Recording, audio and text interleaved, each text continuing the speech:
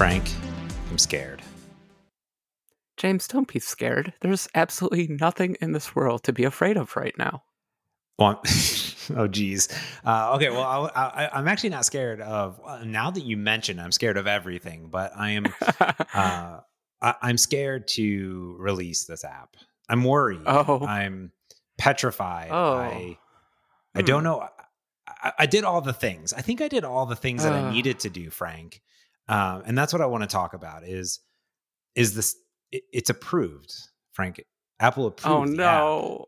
Oh, God. You have cold feet. Sorry, continue. It's in the state right now in which I just have to press a button and it's into the world. But now I'm like, but do I have enough? Do I have enough of all the things out there? Do I have the right things in place?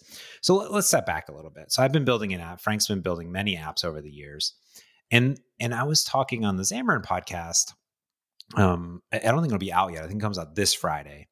But I was saying that how this is my first real app that I've built in a long time, because I built some apps for Seton when I worked for them. Those were real apps. I also built apps for Xamarin. Those are real apps, like the Xamarin Evolve conference applications. I've also built smaller real apps, so Meetup Manager, Scoreboard. But this app feels like one of the larger real applications that I've built. It has a working backend that I'm going to have to pay for. People's data is going to move from one device to another device. I have implemented encryption, Frank. I forget to check the checkbox. Yep, encryption checkbox done. I've tested said encryption and it works. It's very nice. And it's a multi-platform app. I have a website. And I feel as though I feel worried to some extent, like, did I do enough? Do I have the right legal things in practice? Do I have the nice FAQ? Are people going to buy it? So there's many fear levels. And I want to start with the first thing, which is, am I covered when it comes to privacy policy and terms and service? Because Frank, I saw that you have a privacy policy and is very, very nice. And here's what got me to this point of fear number one, long legal documents. Because I went to go submit my app to Google. And on Google, you fill out all the, the surveys and all this stuff. And then there's this little question that says, do you think that you'll inadvertently advertise your application to children under 13? And I go, I don't think I'm advertising or inadvertently advertise, or I don't think I'm advertising at all. That's not my intention in any way. And then it has the COPA or the COPPA or whatever legal thing that's like, make sure you don't have information. And I'm like, that's a scary word. And I kind of freaked out and I go, do I have the websites in place, the things in place? So let's start there, Frank, when it comes to my fears of releasing this app. And let's see if I'm covered. When you first started out, I was preparing bullet point after bullet point of, I'm going to guess you have this fear. I'm going to guess you have that fear. I was not ready for the legalities. Am I writing an app geared toward children, or just an app that it's okay if children use? I hate that distinction. Honestly, the whole age rating system is just such a joke. Like, it's talk about security theater. This is nanny theater. But the thing is, they are laws, and countries have laws, and you have to obey the laws. So it's a legit fear. It's all good. Unfortunately, I'm not a lawyer. I can't address those for you. Sure. But I think it's pretty obvious that you're not going to advertise for kids. I don't know. Maybe put up, please be, I don't know, James, I'm not a lawyer. That's terrible. That's terrible. Don't release this app. It's not worth it. No, I'm just kidding. Make sure you release the app under a business and not yourself, so that if someone does sue it, it's the business getting sued and not you. That's the only legal advice I have. But I think overall, the advice I wanted to give, and this is definitely advice that I'm going to say out loud because I want to say it to myself, is just release the stupid app. You can't guess at all the things that you're missing because A, it's been a while since you released an app, B, it's a new app, C, it's a new app. Like, you don't know what you're going to miss. So I think the rest of this episode is going to be me just trying to convince you to click that button during the episode. No. But the age thing has me freaked out. Yeah. So what I did is I went and I Googled, I said mobile application terms of service, and I found a template and copied and pasted that onto my website. And the privacy policy I already had in place. So there's a few things that I did here from the legal point to prepare for launch. And I don't know if you do this yourself either, but obviously you have to have a privacy policy, and you have a privacy policy on all of your websites. And it's very similar to mine. I don't collect personally identifiable information. I don't, track anything like that. Right. This app was a little bit weird because a feature request came in from one of my users to enable you to add to your little digital profile, which is just like numbers and stuff and like a nickname. So I put nickname because it's not supposed to be your name. It's a nickname. Yeah. Right. I want to be clear. Please don't use your name. Nothing personally identifiable. Nickname. Yes. And all identifiers are just GUIDs and stuff. But they wanted to have their Nintendo Switch ID. And that's how I would give you my Switch ID and then things like that. So that's not necessarily personally identifiable, but I was like, that's still somewhat information that is unique to you as a person. So the first thing I did is I encrypt that now. So that's encrypted end to end, which is really cool. I can't see your Switch number. No one else can see your Switch number. It's really cool. Very, very cool. Oh, cool. And then I added the privacy policy into the application. When you go to create your account in quotes, I say that by creating this, you agree to the terms of service and privacy policy. That's a pretty good idea, I think. I think actually by the act of installing your application, they already agree to that. I'm pretty sure. Yeah, there is a blanket terms of service that comes with every App Store app. And if you dig around in App Store Connect, you can find it. Yeah. Or it's probably there in the App Store too. There's probably a link somewhere. But every app that you publish through Apple, at least, Google might be different here, comes with a terms of service. Yeah. And I think Google's the same too. And so I did all that. So I think I'm pretty covered. I feel very good about that. So alleviated, Frank. I feel good about that. Now, good. How do we feel about open source licenses inside of applications? Because that's the other thing I'm into is I use a bunch of third-party libraries, right? And I've ported a bunch of code from other GitHub repositories. That's all fine. I mean, you've been really good about giving credit screens. I assume you did this in this app because it's almost like second nature to you. Did you do a credit screen? So what I ended up doing here is I did a credit screen. So I did get so the biggest part of this application is this prediction model. And one of these, there's a few people that ported some code from the Switch and C++, and then someone ported it to JavaScript, and then a community member ported it to C# for me. So many layers of port. I'm sure there were unit tests the whole way, right? You're sure these predictions, I mean, they're predictions, so they should be 100% accurate. That's correct. No, there's no unit test anywhere. I'm against the unit test. So I got to ship this app, Frank. So there's a few things. The first thing is I was using some custom fonts, and those I would either need to buy or I would need to license those. So I decided to pay somebody to make me a custom font instead of licensing a font because the license was expensive. Okay. So you paid someone to make you a font. That's cool. We should be doing a whole episode on that. We'll save that for next week. It was really cool. I just went on Fiverr, found an awesome person, and now they're in my app, right? Really cool. Now I'm sorry. I'm freaking out because side topic. Fonts are huge. It turns out there's a lot of letters out there. So I'm just impressed that you were able to get a custom one done. Yeah, 24-hour turnaround. It was amazing. Jeepers. I mean, it's not like it's not a one-to-one exactly what I wanted, but it's really close and I like it. So for $80 or whatever, I'm in. So on my GitHub, because I'm building in the open, the creator of the JavaScript library, Brian, he pinged and said, hey, you should add you should add my license to your project. And I was like, oops, right? Yeah. I was like, I mean, I tended to do that in some point. However, I forgot to add attribution and license. And yeah, Mike Bryant is the guy's name. Super cool dude. He does this turnip profit stuff. And he was very nice about it. And in fact, I just hadn't gotten around to it. So what I do, I don't know what you do, but what I do is since it's open source, I created a folder called licenses, and I download everybody's license at time of distribution, and I would update them. And then inside the mobile application, I have made possible by.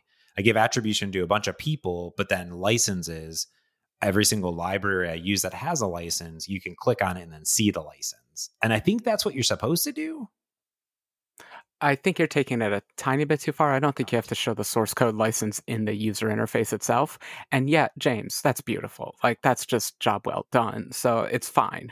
But I think that's, technically every license is unique, its own little flower. And you would have to read each one to find out its rules. But I think for like the Apaches and the MITs, I don't think you have to show the license in the user interface, just in the source code. But otherwise, that's exactly what I do. Yeah, I create a licenses folder, and I haven't run into this too much, but I have been called out on it for a couple of my open source projects. People will come by and be like, "Hey, noticed you copy and pasted some source code there, buddy. why don't you put the license in there too, like we said you had to do?" I'm like, "Okay, you're right." And do you put the license into the source code header, or just into your repo is good enough? Oh no, into it. It depends. Well, it depends. If it's just one file that I stole from someone, 100% just put it into the source code, lickety split. But technically, you might still need to have a link to it. It's a little unclear sometimes if that's 100 million percent abiding by the license. So I think definitely the safest way to go, though, is the licenses folder, that from your license, you point to the licenses folder also. Got it. Yeah, that's sort of what I did. And then on my README of the application, I give shout outs to every single person and Mike Bryant and also the contributor. I have no idea what his name is. Sparky108. No idea who this person is. Nope. Steve. His name is Steve in London. That's all I know. His only contributions on GitHub are to my repository. Yeah, which is great. Technically, most licenses have at the top of them the attribution name to use, but I notice, and myself included here, a lot of people just cut that part off. So yeah, it leaves you hanging a little bit. That's funny. Username, that's fine. They chose it. Yeah, so I put that in there. I've also really enjoyed. Since this, I've yelled. So one thing I did. So here's some good practice of what I've done. So I not only included Mike Bryant's GitHub, his Turnip Profit website, and his attribution. I love that GitHub, you can click on the license. So his is the only one that's Apache licensed too. Everything else is MIT. And I know MIT is like, do whatever, it doesn't care almost. Apache too, I'm never really sure, but it's really nice. It says permissions, commercial, modification, distribution, patent use, private use. So I'm like, that's pretty good. I like that. But I did one other thing. I became his GitHub sponsor. Look at you. Wow. Sharon, you're trickling down that economy. All those millions you've made from not releasing this app. All going to that developer. I'm already in the red. We are not putting the cart before the horses at all, folks. Not one bit. You know what else I like to do is I also like to, inside of there, I also put links to the code, but I put links to like Font Awesome. I put links to the person on Fiverr that did my custom font, and I put a link to the custom artwork, the artist that did it. I just like to give back. That's what my apps are all about, I guess. But I'm like, I kind of feel like I got to do it. I don't know. You absolutely do not have to do this. Everyone out there trying to release an app. This is James going a little bit OCD and a wonderful, just an expression of your personality and the way you love to give to people. It's really great. It makes the app very personal, a very James app. But I hope to goodness sake that you have analytics in there and you can see how many people click through there. And I hope you'll be wonderfully surprised to see. So I also added analytics at the last minute. I already had App Center analytics, but now I track these other things in my about page. But it had me thinking of, all right, I got the licenses, I got the terms of service. I'm feeling pretty good. I have a website, Frank. I have a website. Yeah, we did a whole yeah, we've done multiple episodes on trying to make our websites for our app, so we can leave that one unspoken, but it's a lot of work, huh? Getting all Yeah, that done. I found a website called apptoolkit.io. It's a little out of date now, but they Is do a it? lot of It cool looked good to stuff. me. No, just like they sort of stopped updating the device frames and the resolutions and stuff. So, Yeah, I did notice that, and in fact, it was a little funny. So, just to clarify, everyone, we did a whole episode on a website that we both wish we had, and there are a few offerings out there. You found a pretty decent one. It's a little expensive for my taste, but it's a good one. It does what you wanted, and the funny thing is, well, it generates a good looking website. The funny thing for me, James, was all my screenshots already had device outlines. So I have like all these device outlines within device outlines, and I'm like, still looks good. that's funny. Yeah, I just use the free version of it, and this is one thing. This is also the first time my app has those cool looking screenshots, which is the app inside of a device with text on it. And this website gives you most of the things. I still needed to go do a bunch of custom work, but I took a lot of time. Do you spend a lot of time on these things? Because this is part of my process of releasing this app now. A ton. And every time you update the app, you have to work on your screenshots too, because there's always new screenshots that they want. Like the 12.9 fourth generation iPads came out, and that required all new screenshots. The 6.5-inch iPhone came out, that requires new screenshots. So getting a hold of your screenshots is an art unto itself, and it's something I've gotten better at over the years. I use a program called Sketch, which is kind of a general purpose 2D vector graphics app. The nice thing about it is you're able to do multiple exports, multiple pages, you're able to configure things for different sizes. So I have pretty elaborate screenshot files all saved up in a Sketch so that I can quickly generate the multiple resolutions required, so that I can use symbols, so I can change things like fonts and frames easily. You know, it's a system that started out with a few scripts and has evolved into all this stuff, but screenshots are just a mess, honestly. Yeah, that was my fear is I sort of just generated it all from this website, but I had to do some custom work, and I'm like, this one doesn't look as good as that one, but we'll kind of see how it So plays out. But, to answer your question, I spend at least a day, usually multiple days, on just screenshots. Not talking about anything else. it was a weekend Yeah. project for real. Mm-hmm. Yeah. Well, because first you got to think about what you want to show to people. Back in the day, there used to be a rule of your screenshots were actually screenshots, like of in the app, but we've seemed to have thrown that rule out. Um, I saw Microsoft really flaunting it. They did. It wasn't an Office release, but maybe it was. Maybe it was Office, the latest Office release. They had like 4 or 5 screenshots, and none of the screenshots really made sense by themselves, but when you put them side by side, they made one big screenshot. And I was like, Yeah. wow, Microsoft really showing off the fact that screenshots aren't screenshots anymore. But that used to be a rule. Like a screenshot really had to be a screenshot. Yeah. And that's what all my apps have been. So this is like the first time I've released an app where I'm like, I'm going to do all the other things. Like I've always had a privacy policy, but I'm like, I'm going to do the other things. So I'm going to spend a day, a weekend building the website, getting the screenshots. And I also had to make sure that the screenshots didn't have like junk data in it because I Oh, gave yeah. this app. So Frank told me to put the emoji status so people could put emojis in their application. And how long did it take for someone to put an inappropriate emoji into my application, Frank? How do you get an inappropriate? Are there inappropriate emojis? Am I not privy to some dark emoji world? There are emojis that look like bits from people's bodies, Frank. I was not aware of this naughty subculture of emojis, James. So I thought you were going to do a limited set anyway. I thought in that discussion we said a limited set. I should have, because technically emojis aren't universal across every operating system, but whatever. Um, but I was like, screw it. I should have did a limited set, but you can do up to 2 emojis. You just put them in there, or Uh-huh. or a few characters. Technically, I said Yeah. emojis, and funnily enough, it's just a text field, so anyone could put anything technically. But everyone's put emojis so far, so that's cool.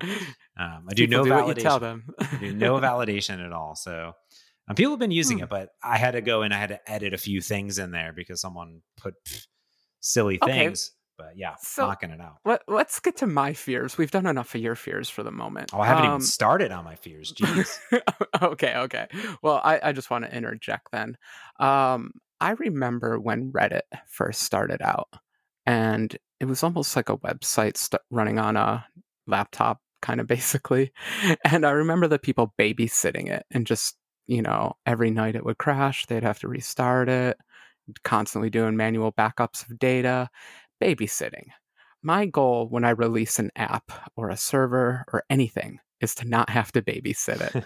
And I think that in your case, because this is an app with a network component, with a server component, you did a great job. It's been tested, but those are the things that would scare me a bit. The babysitting part, like, am I going to have to moderate this in case someone puts an eggplant in or something? Is that the one? Is it an eggplant, It James? is. It is an eggplant. That is correct.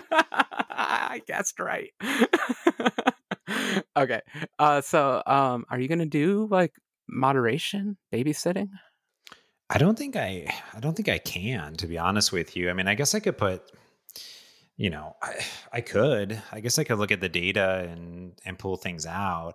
That was some of my other fears was, uh, this is an app that people are going to pay for. So how do I give proper feedback, right? And I think I learned a lot from you. So in the app, I have a lot of buttons, Frank, on the about page. So I have, here we go. Ready?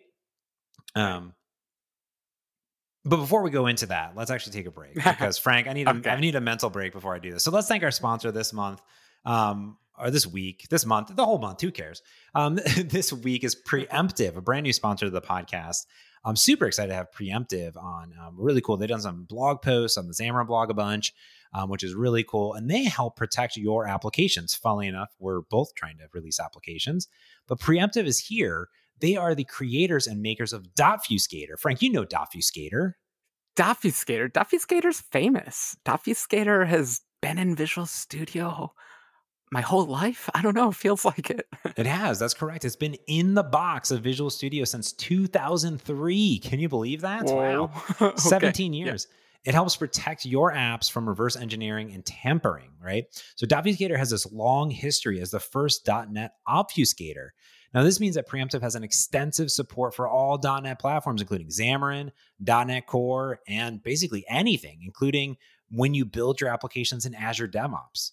Now, whether you're protecting a long, mature application or that's maybe facing some new risks, or a new application that you haven't even released yet, it's like they made this ad for me. Listen, Dotfuscator has you covered. You can visit Preemptive, PREEMPTIVE.com/merge to get your free professional grade trial. Honestly, just go give it a look. They have like a community edition, they have a whole bunch of stuff. And again, it's in the box. Preemptive.com/merge. There's also a link in the show notes below. So go check out Preemptive and sell them that James and Frank sent you. And I'm sure that they would appreciate that. So thanks to Preemptive for sponsoring this week's pod. Thanks, Preemptive. Yeah, James, cool. I love to decompile stuff, and Dotfuscator has been my nemesis for years. It's amazing technology. I really pride myself in my ability to beat it, and I never can beat it. That is such good software. It's my nemesis. It's so good at what it does. I just wanted to give that shout out to my enemy. Yeah, it's very good. It's very good. It's pretty exciting. So, all right. So Frank, all right. Here are the buttons. Ready? Yes. Support section, feature request button, and email support button. I created a Two separate different buttons. two different buttons. Okay. Feature request goes to a GitHub page where you can create an issue. That's cool. Ooh. I Is that looked. good? Because like public can't create issues, can they?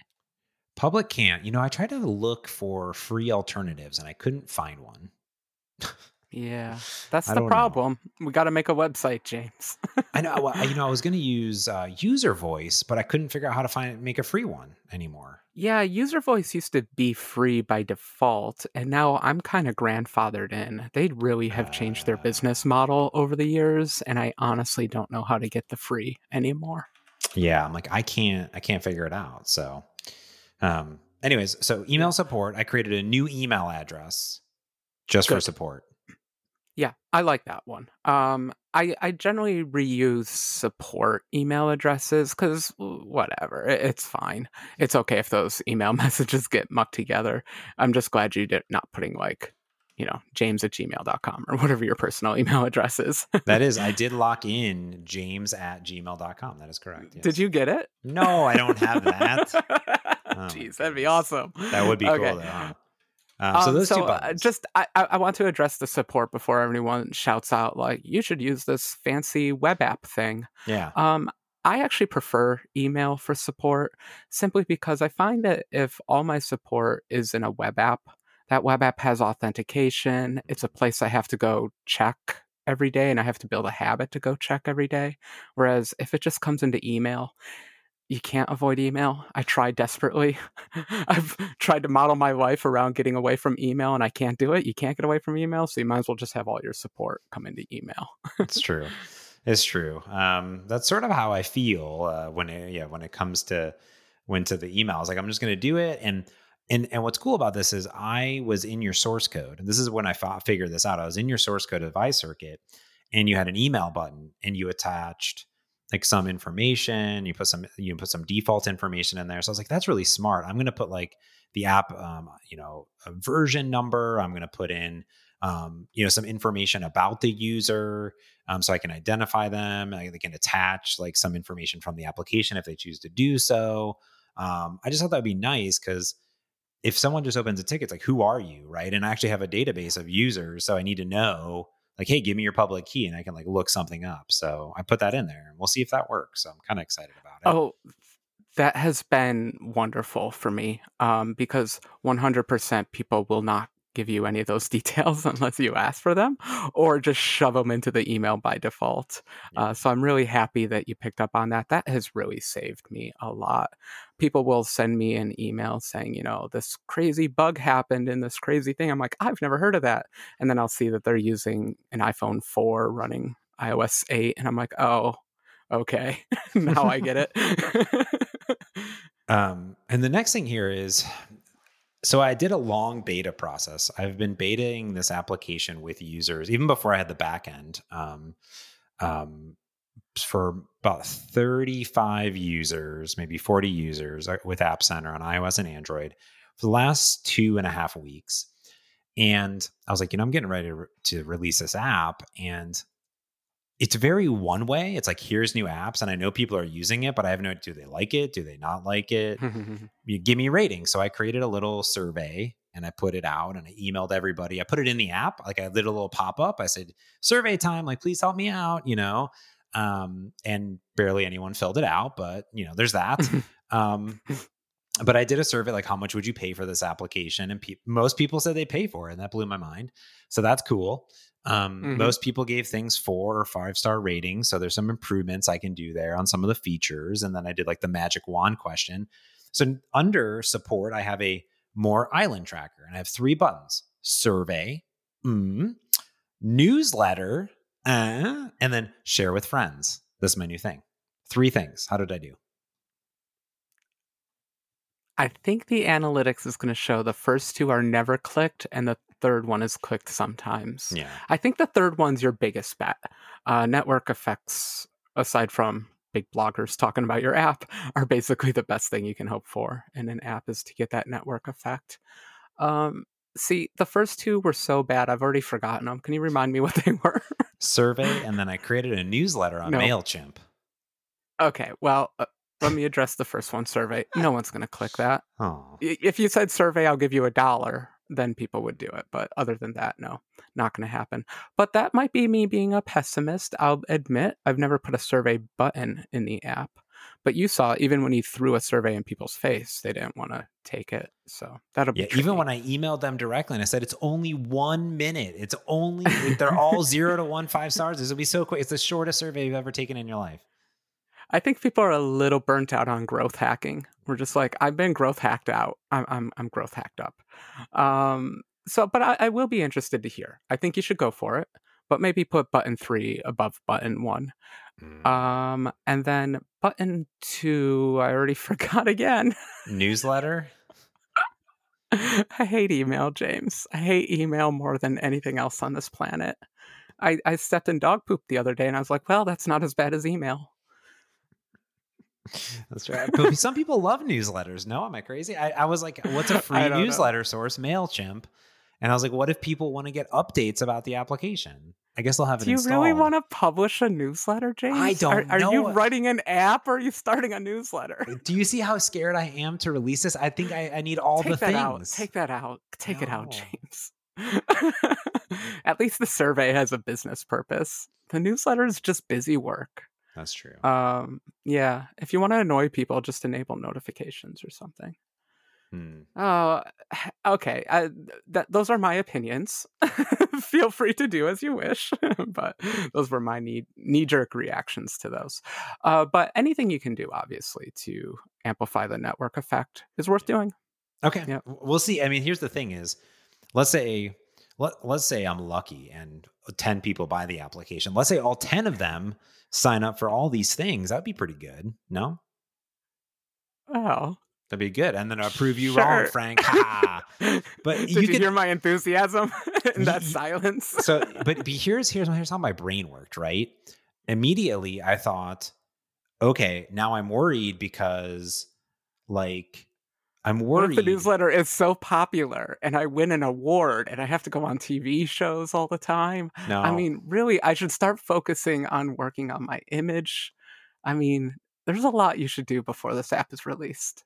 What I was worried about, Frank Krueger, is I was worried that I would have no way of letting people know if there's like a service outage or I need to update or like new features are coming or I don't know. And I freaked out and I was like, what can I do? Right. And then I did that. So, oh geez.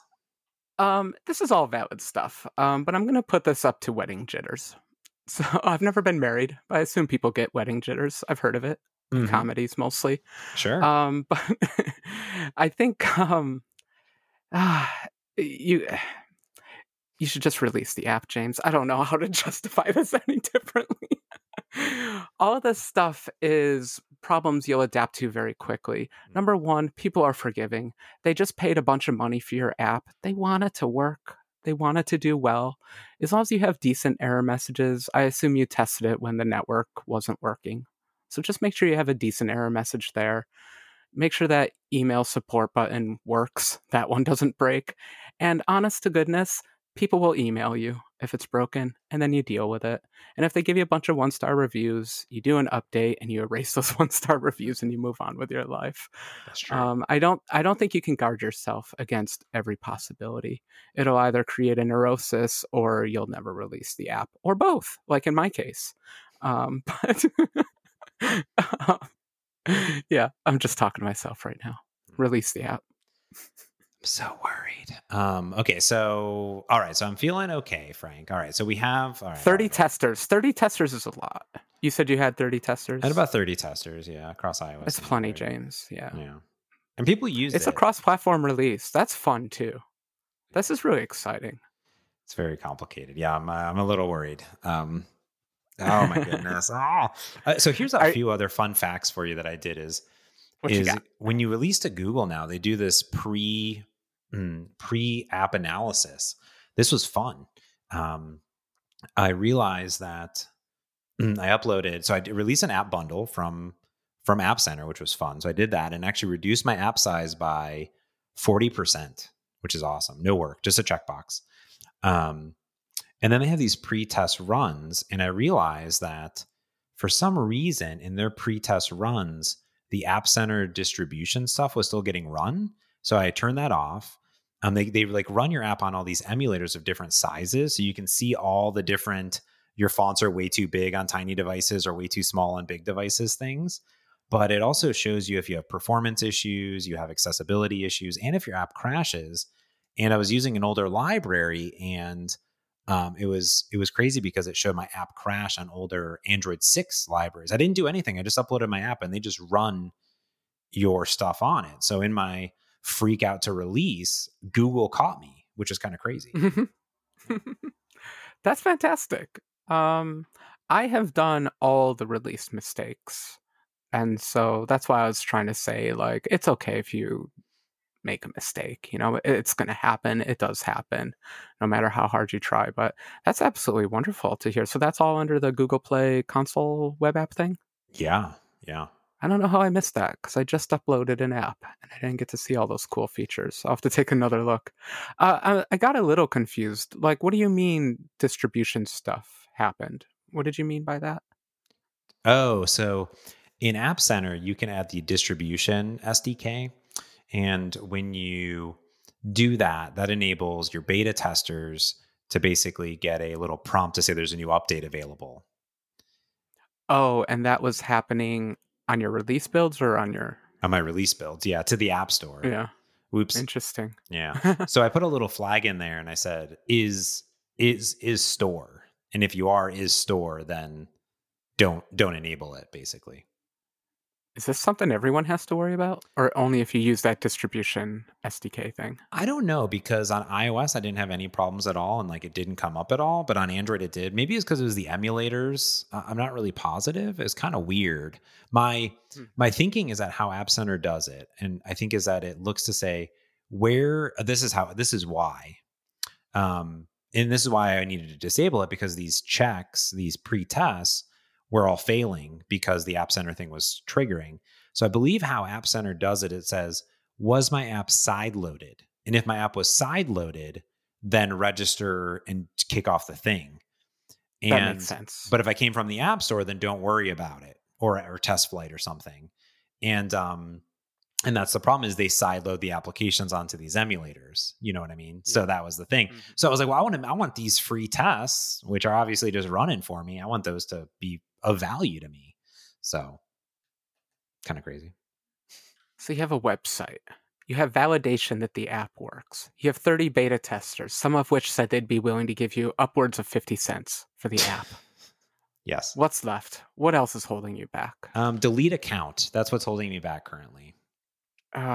See, this is kind of what I meant by moderation and babysitting. Every time I've released a website with accounts, I'm just like, oh gosh, delete account, change email address, confirm email address, sign in with Google, sign in with Twitter. What else have we got? Text message authenticate. Yes, second forms of ID. It grows and it grows. So delete. Yeah, that sounds important. How do people initiate delete? Just manually themselves? So that's a good question, Frank, and I'm glad that you asked. So right now they have to email me and ask to delete their account. No, this is babysitting.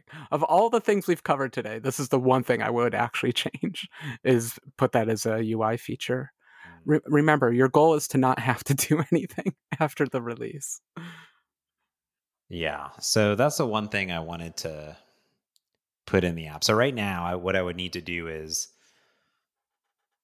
update the backend to basically cleanse all your data in a way. Yeah, a cascading delete. Yeah. They're nasty.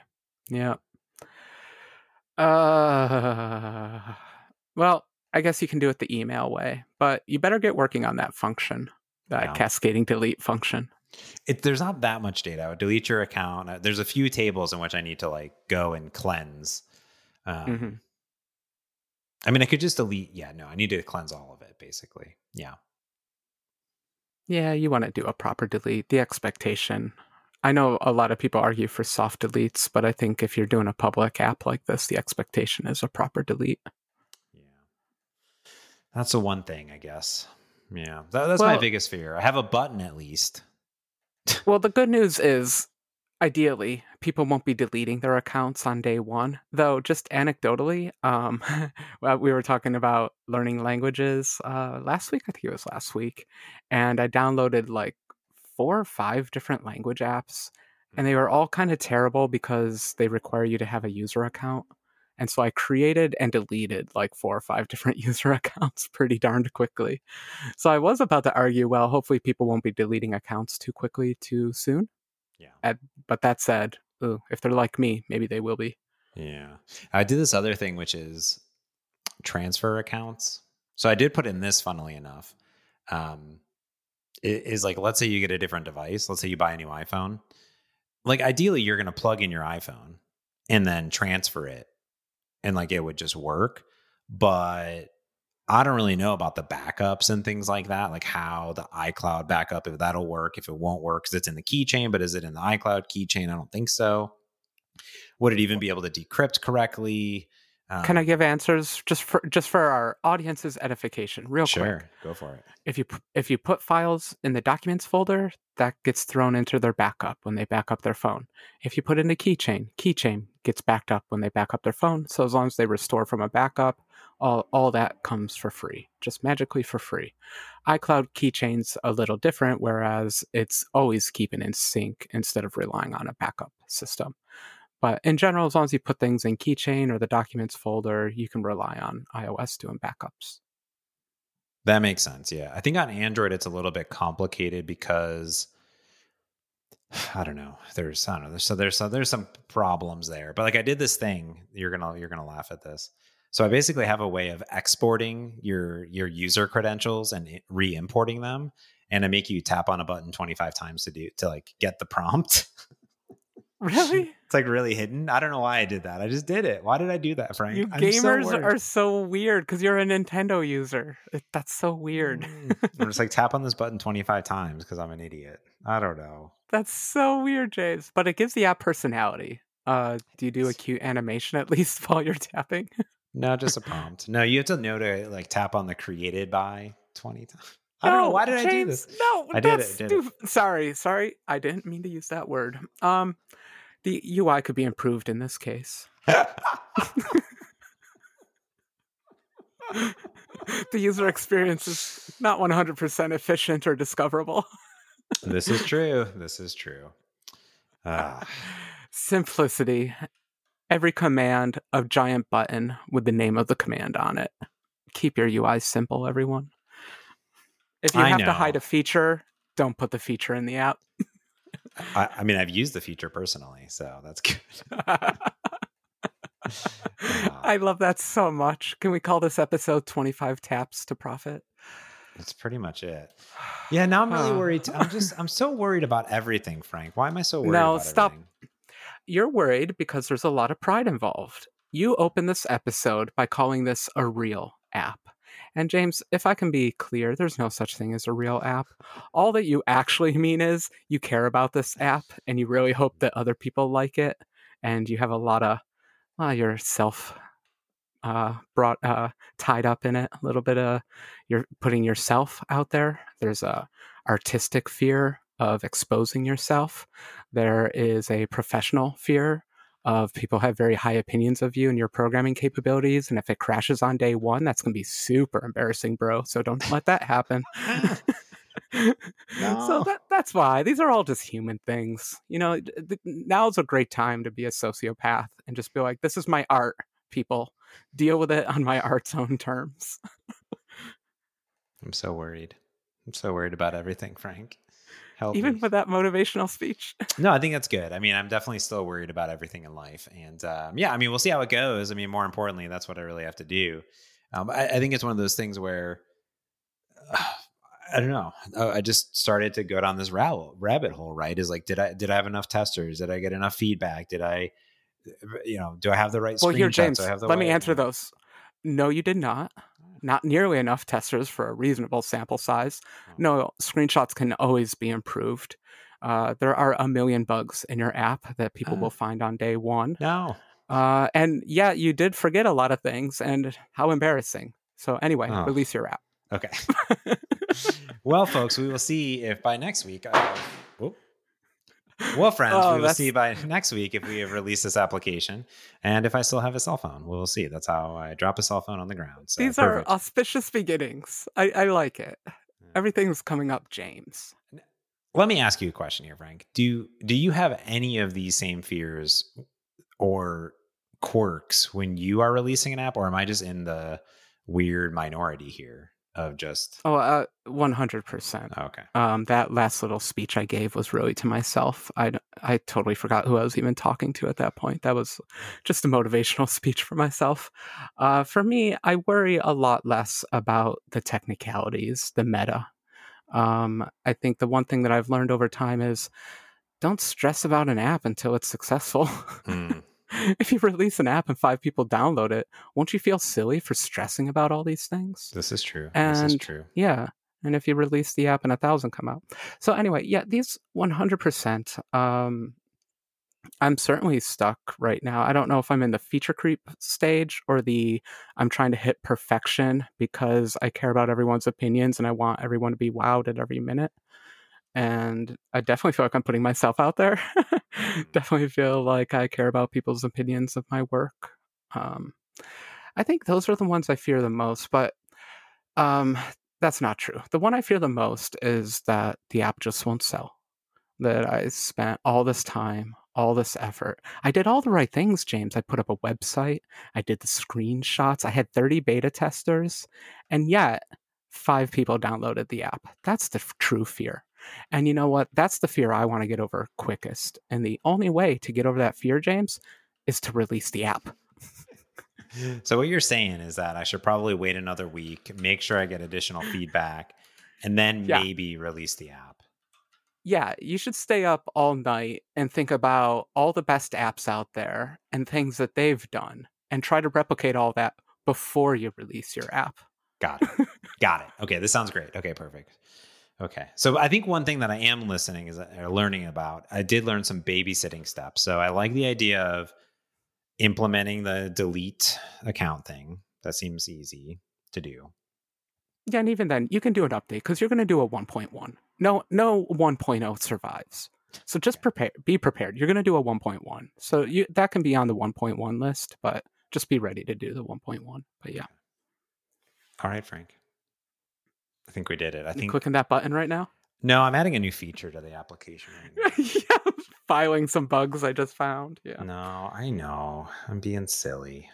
But that is an amazing credit screen, and I can't wait to read your newsletter. Good. I'm glad. I hope that you're my first subscriber. So none of your beta testers signed up? No, of course not. Actually, I don't know. Let's check MailChimp. I'm sure that nobody's gone. I'm being a jerk page. Now. Yes, you are being a jerk. Jerk face. But I love you. Let's see. And the other thing I did, funnily enough, is you were talking about releasing under your own name. Here's the one thing that I need to decide. Well, I have 1 subscriber. Oh my goodness. Woo! Better get publishing. All right. That's cool. So unless that was Apple, maybe they were testing it and then they removed it. Anyways. That's funny. Here was one thing. Actually, I can view contacts. It's myself. Okay. Well, you should like yourself. No one's going to like you until you like yourself first, James. That's right. So I did do something, Frank. So we can talk about this as a final step because you made an important point, which is release this under an LLC or your business and not yourself. So on Google, this is very easy because you just type in the name in which you want to publish it under. Easy peasy. It's under my LLC. On Apple, I created my Apple account a decade ago at this point, I think. And I created it, under James Montemagno, and I've released some apps here and there under my name, blah, blah, blah, blah, blah, et cetera, et cetera. You know. Now, I would say that the problem that I have had is that it still says my name. So I reached out to Apple, and I always thought I needed to have an enterprise account to have a my business name there, and that's not the case. That's actually false. You don't need that. You have an enterprise or no individual? No, I have a company account. I'm not saying enterprise because I don't know if I can do those enterprise provisioning. I don't know if that's like an added feature or if I can do that. But either way, the price per year is the same between individuals and business accounts. So it doesn't really matter as long as you have a business. And the difference is that you need a DUNS number. A DUNS number. You do. Oh, this is so dumb, this world. Yeah. Do you have one? So for those in America, Duns is just some private entity. It's almost like a credit firm, but they don't do credit. They just try to figure out if your business actually exists or not, and you get a Duns number. It's stupid, but it's there. Yeah. So I emailed Apple. I was very nice to Apple. I said, and Miles, what a sweet guy, emailed me back. I said, hey, I'm currently listed under my name, but I would love my LLC. Here's all my information. Here's all my registrar in Washington, et cetera, et cetera. I'm an LLC. And I did notice that you can do that. And it's, I want to change my organization name. And Miles, really cool spelling, by the way, Myles. What a cool name. Cool. Yeah. He said, hey, I'm an advisor with the Apple Developer Program Support. And that was cool. He said, hey, give me your website, your DUNS number. If you don't know what it is, look it up here. Are you a co-founder, a founder? What's your organizational branch? What's do you use a trade name? And then, do you have an existing, blah, blah, blah. And what's your tax ID, which is, whatever. So I emailed him back and he said, oh, that's great, blah, blah, blah. He's like, thank you for providing me info. And like, this was all like within a few hours. They were really good about it. Nice. He said, we were unable to determine, even though I looked up my DUNS number on the Apple website, they were unable to verify the legal entity type of my company because my Dun and Bradstreet, who are the people behind the DUNS number, my profile is incomplete. So I said, okay, let me go over to DMB, and I go over there. So I go over to the DMB website. May I interject, James? Go ahead. I have been through this Duns dance a lot in my life. That's why I was saying their name like Duns like that before. I'm so tired of this company. They have screwed up my company information so many times and caused me so much hassle. Mm-hmm. Anyway, be glad you're not in the US. So I went to the Duns website and I type in my information, and sure enough, boom, there it is. And I'm like, cool, update it. Let me update it so I can fill in this information. And it's like, enter your information to make sure that you're a real person. So I enter my information, and it's like, no, can't validate that. Got to contact support.